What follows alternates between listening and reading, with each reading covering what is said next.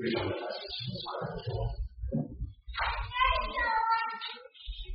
Father, thank you that you have been speaking to us through my word as we pray. We know your will is good, and we trust that you are good, and you are teaching us in the rule of church. So we ask, Father, that you grant us wisdom and understanding to receive church. Grapple with this word, and help us to receive clearly what you want us to do. This week we are meeting to Jesus.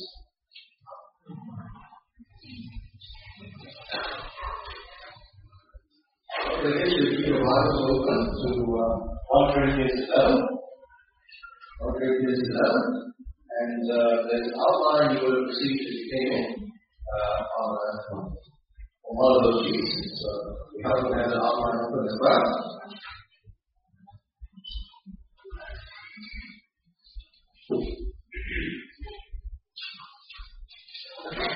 The announcement about the book is in the street. Let me just tell you, Steve Roderick was sworn to say. Sworn to start this announcement from offering. That is demand, is that right? Notices of demand for Samaria people. Yeah. This calls for a joke.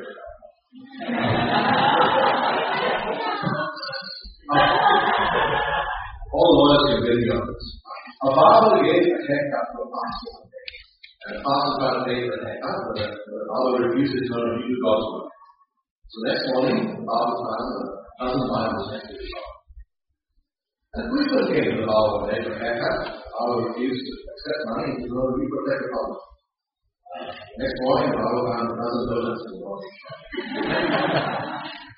A lawyer came to the father for a haircut. And the father refused to take it. If you serve the justice system. The next morning, the father found 1,000 lawyers ready for him.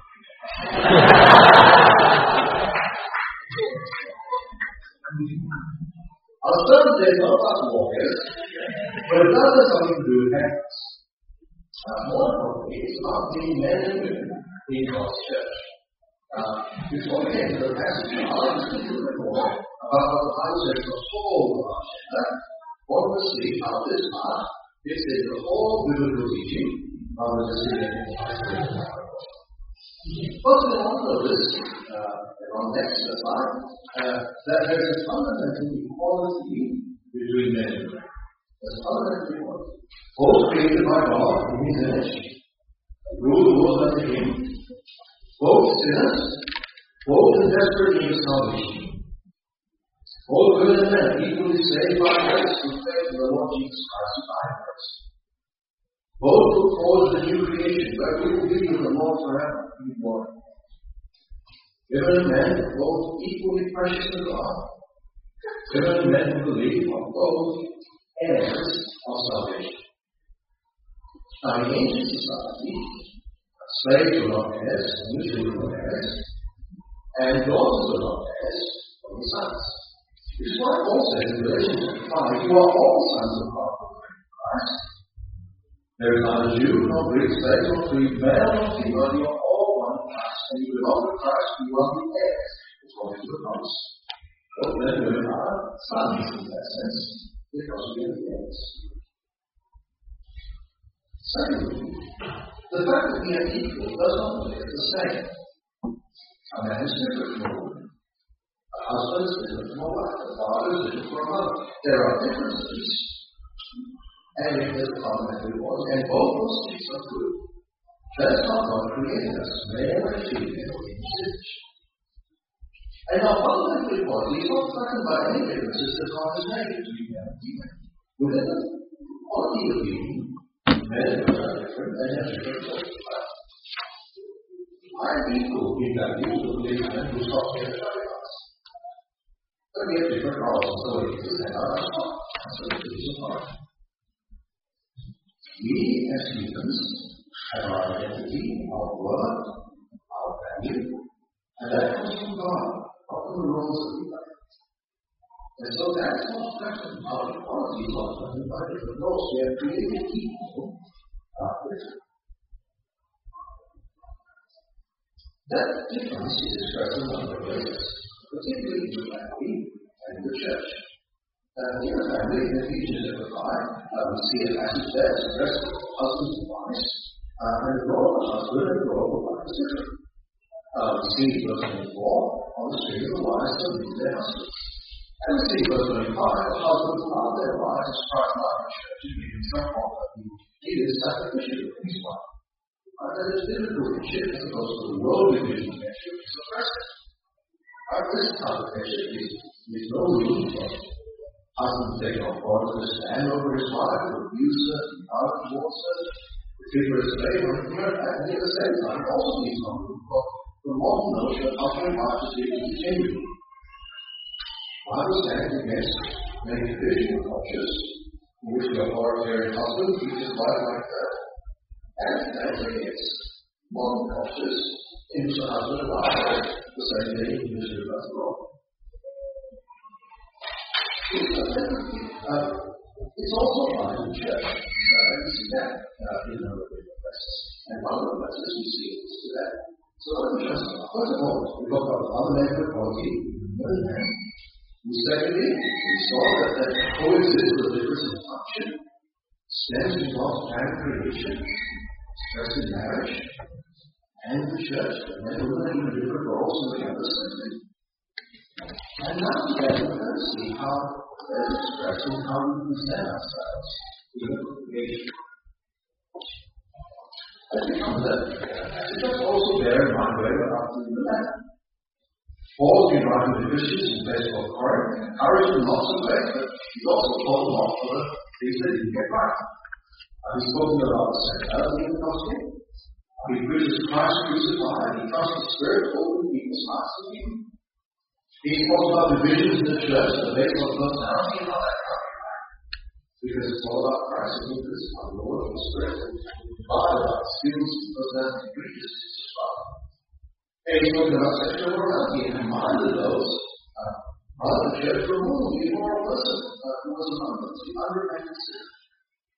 He warned them against taking each other to secular faults. He's given them principles about marriage and singleness and divorce. He's talking about food offered to idols and food pleasure and stuff. It must have nothing to do with idolatry. And the food we eat also with others stumble and don't eat because, like Jesus, we have to be willing to give up the other rights for the sake of the good of others. That is the Christianity. It's not my rights for the sake of others. And in fact, even more fundamental than that, is the attitude that whatever I do, whether it's eating or drinking or anything else, I'm to do it for the glory of God. And that's what we come to this passage. When we come to this passage, Paul's not actually telling us the Philippian church for a change. They were running for badly in some areas, but in this area, actually, they were doing the right thing. 11 verse 2, he says, "Now I commend you, because you remember me in everything and maintain the traditions even as I do them." So they were keeping up what we taught. There was all these instructions on how they did church here. Now we know this is about church, about meeting God's people, because a little bit later on we go to about prayer and policy. And there are two things that men and women work to make sure that they were different from doing, and rather so when we become terrorism. So what do you think about Corinthians 14? We discuss what policy is, isn't it? Let's say, obviously, it's not true for people and women. But we should necessarily understand why we're doing it the way we're doing it. So I'm not that sure, isn't it? We're losing much of sure why we're doing it this way. And if you're right and you're wrong, you don't know. Someone comes along and makes a loud noise about it. So 5 or 16 contentious. And then we, on the other side, we're not even checking. We're not even really reason. And probably someone's being contentious about it. That's all right. So I don't understand why they're doing what they're doing. So he found the principle. That's the first principle. He wants to understand in verse 3. He says, "But I want you to understand that the head of every man is Christ. The head of a wife is a husband, and the head of Christ is God." Now, you see sometimes hierarchy here. First we've got God, Christ, and man, and the one that when we see the word man, you would always equally translate husband, and we see the word wife, equally translated woman. That's the truth. So some translations see But you see, if God and Christ again, it is not necessarily talking about glory or worth or value or background. Remember, God the Father and God the Son, they are equal in glory, equal in majesty, are equal in God. Equal to be worshipped in God, honored and obeyed. And yet the Father sends the Son, and the Son obeys the Father. The head of Christ is God, we know. God and the Son. The head of Christ is God, about Christ giving us. And then, the same thing in analogy is between the man and the wife, or the man and the woman. There's a difference involved, there's a issue there. Without all necessarily better than that. I'm noting this because it's true in reports what I said before. There's not two false one. In fact, it doesn't have all the relationships with Christ is great for us. So it's not two ones. It's just what is resonating through here, through Paul here, is was actually order. God, Christ, and woman. God was the head of Christ, Christ the head of man, and the head of the woman, Jesus is his wife. And why Paul says?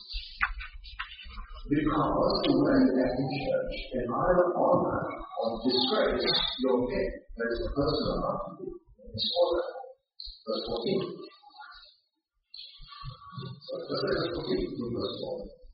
Verse 4. Every man who prays or prophesies with his head uncovered is on his head. But every wife who prophesies or prays with her head uncovered is on his head. So it's the same as if you shake That's a little bit hard to understand, isn't it? What does it mean to cover one's head? What's the cover? And why is it dishonor your head if you cover your head? And you dishonor your head if you don't cover your own head.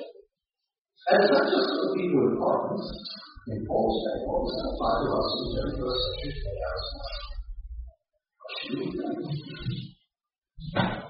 Well, I'm not looking at this on this topic. And I know a number of different views about that.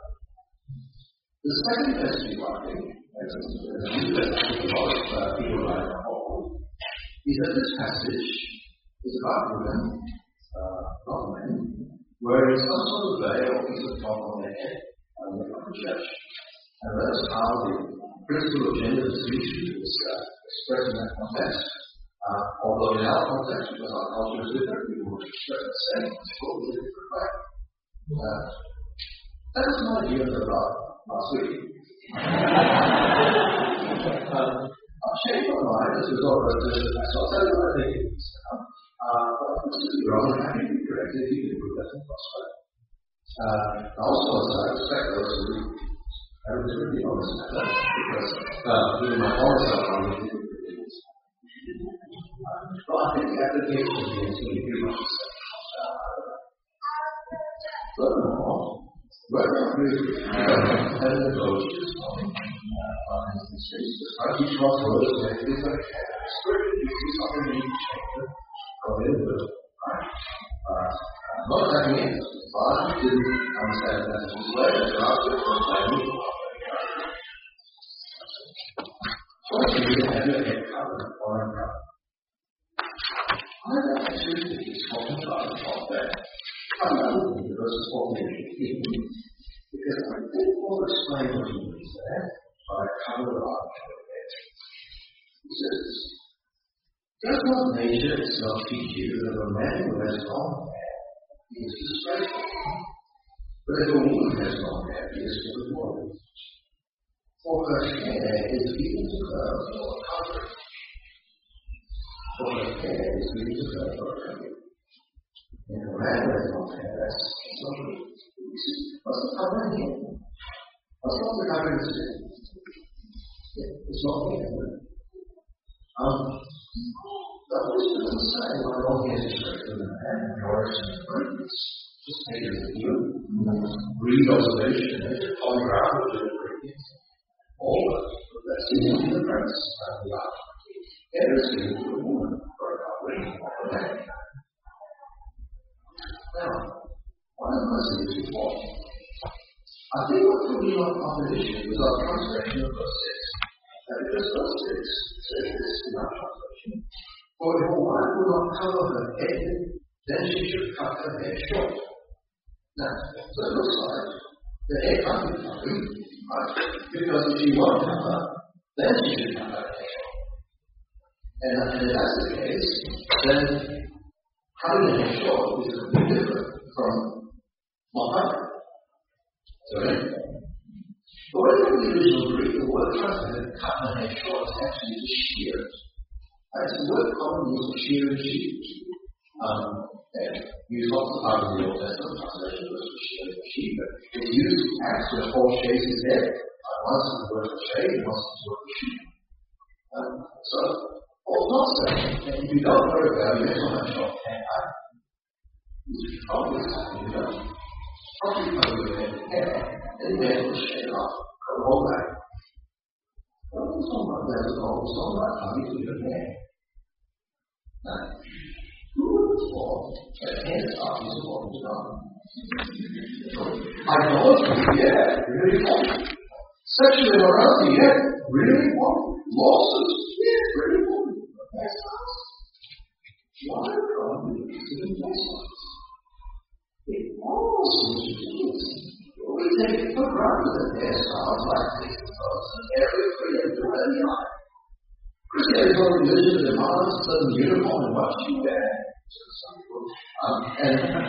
Or how your hair is. Well, yes, no. Even if dress is all about how you can dress the way you like. There are principles how to dress people start. A dress modesty and appropriate. Also, so different places, cross models and not hair, or different cross models in San Francisco, different hair from cross models in Saudi Arabia. Even laws, but even principles to apply in the heart that hearts that are followed is. And likewise, we may something more about how we do it, but not certain principles that we sympathize and try to resolve, even in the same.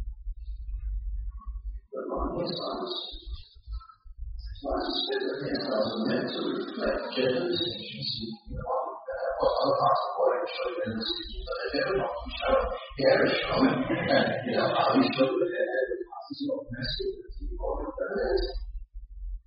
So much that the gender distinctions. That's why it says in verse 4, every man who prays or prophesies with his head covered. That is actually the literal translation that from the head. Again, it's not a long head, not the head, long head goes from on. Every man who prays or prophesies with his head covered dishonors his head. But every wife who prays or prophesies with his head uncovered dishonors her head. If you are a man and you are with a loved person, then notice what the Christ was your head. Why? Because you're obliterating the gender distinctions that are representing that present planned by competition. If you're a woman and you wear your hair like a man, you dishonor your husband who is your head. Why? Because you're saying the same as man. And dishonors your man, your husband. And in verse 6, for if a wife will not cover her head, she should shear it. But since it is disgraceful for a wife to shear or shave her head, again, we look at that. That's cover. It is disgraceful thing to shave your head because this is not the dress your feminine. Then it's disgraceful to have your hair cut short like a man, but that also was very feminine. Not all the way, it's very the same direction. And you don't want to go that direction because the difference between men and women are not too different. Verse 7. A man ought not to cover his head since he is the image and glory of God. But a woman is the glory of man, of the sons of creation. Man was actually both the image of God, so that Genesis means they both rule over creation, under God, for God. But the man is all there to try to be the leader of that creation. So Paul talks about the image and glory of God. The woman's role is glorious in creation. And it is supported glory of God to man. Now, verse 8 goes back to Genesis 2, we read again. Verse 8 goes back to Genesis 2, and he said, for man was not meant for woman, but woman for man. You see a human, that doesn't mean that one is physically superior to the other. But one comes here, the woman comes from Genesis 2. And why? Because the verse 5. God was man created for woman, but for man. Remember Genesis 2? She was created as a man's couple. She's equal to his life. Flesh is my flesh, bones are my bones. But in a different role to play in God's creation. She was a helper. So there are differences between men and women that come from creation itself. Differences are not really resurrected, but we celebrate them. And that's expressed in the different ways that God men and women behave. Which is why men fall lots of sin. Right? Because sin, or I call it sin of the authority of the head. That is, the long hand, the feminine hand, to show that she is the wife or woman. What's on the head, actually, is the red head to show the male and female.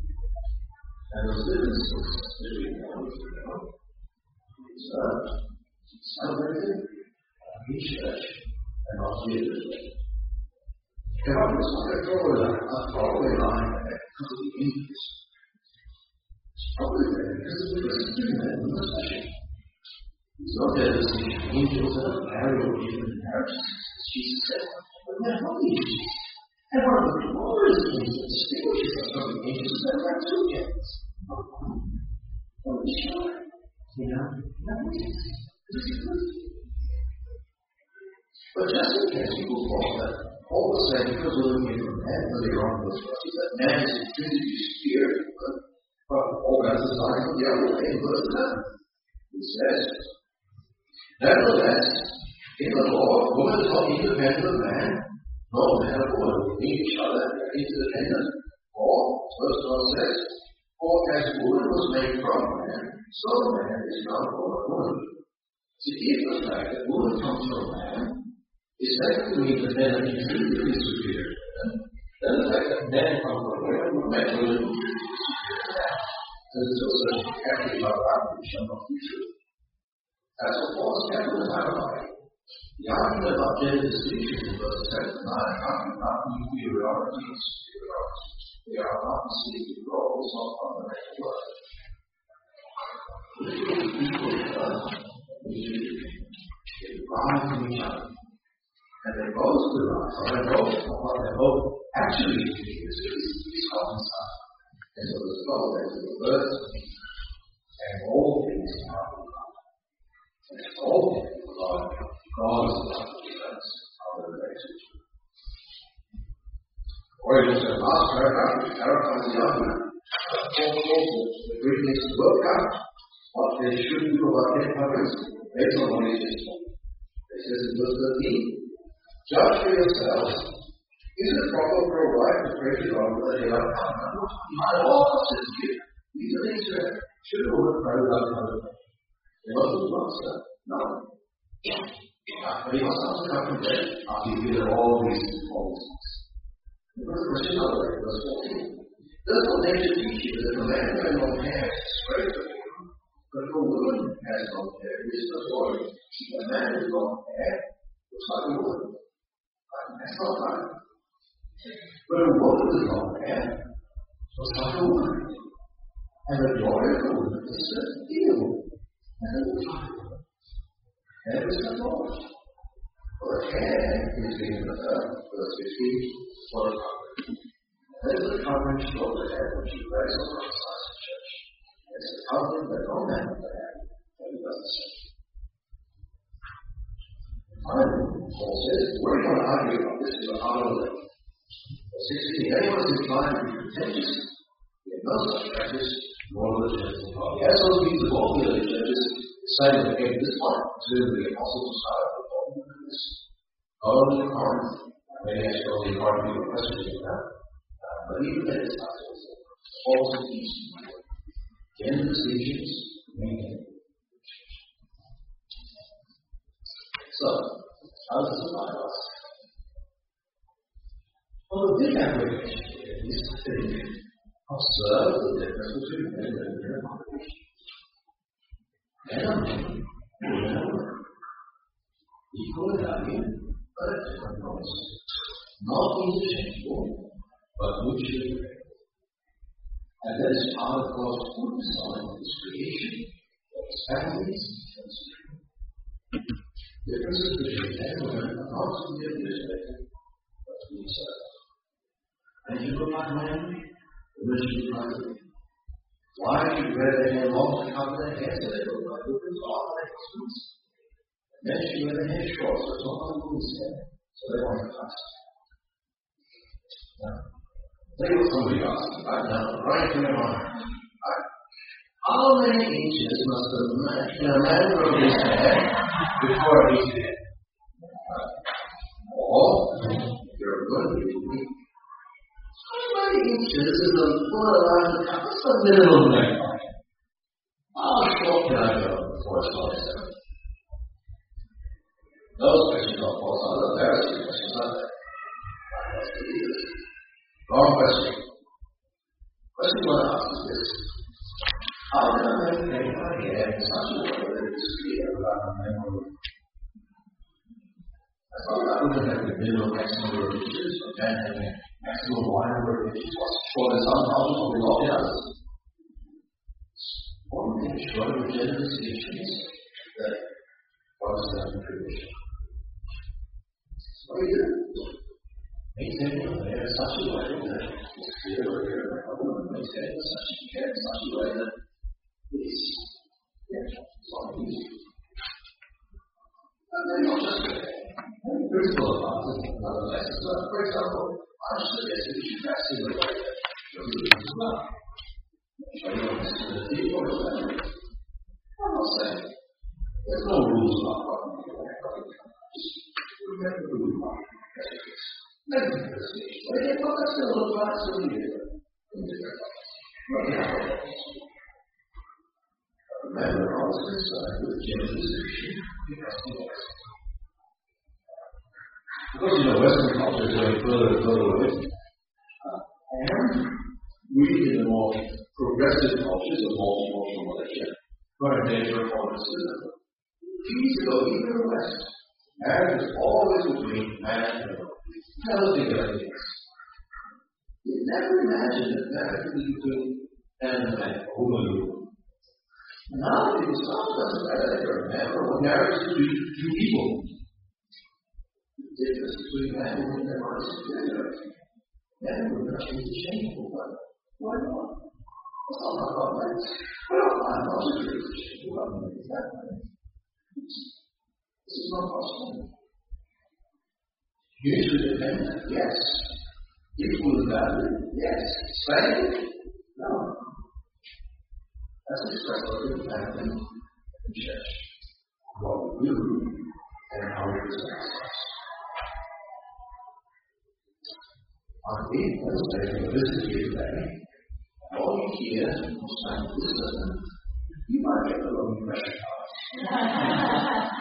In fact, if you come to that and you've never read the Bible, or all you've read is this passage, you might get the wrong impression of the Bible as well.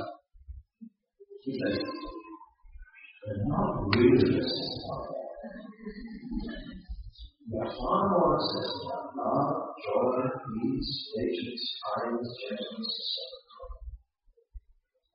But the same God who told us not to do that, He also made us men. So whether we pursue those things, we try to observe the differences between men and women, the reason to do it is to glorify God. We celebrate the differences our Creator made us to honor Him. And once honor Him because we love Him. And we love Him because He does not us. It is our divine personal presence that we ask. We're not motivated here by social norms or certain cultural identities. We're motivated by the sacrificial love of Jesus. And Jesus who died for us is our risen King, who rules us, His church, by His holy word, which will be rested with this one. In the end, while we do that, we do everything. We do the peace thing. That's what we're doing.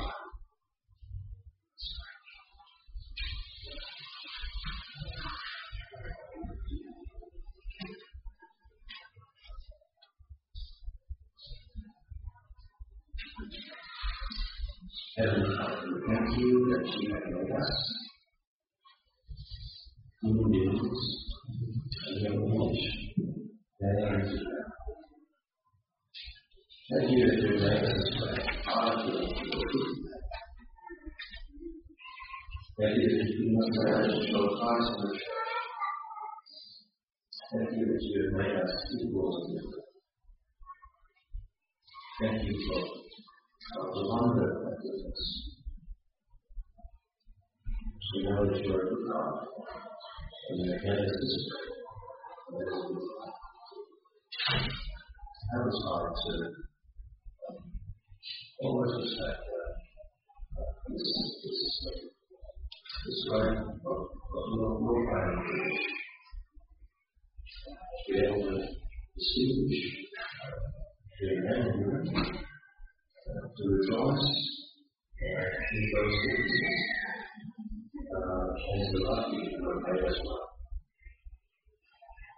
Thank you most of all that you have given us the Son, our Savior Jesus Christ. So that we together are His bride, who will be that bride and sacrifice. We pray that you help us as we continue to think about and wrestle with this message. Those who we fast just long to love you and obey you, and glorify you all of our lives. In Jesus' name.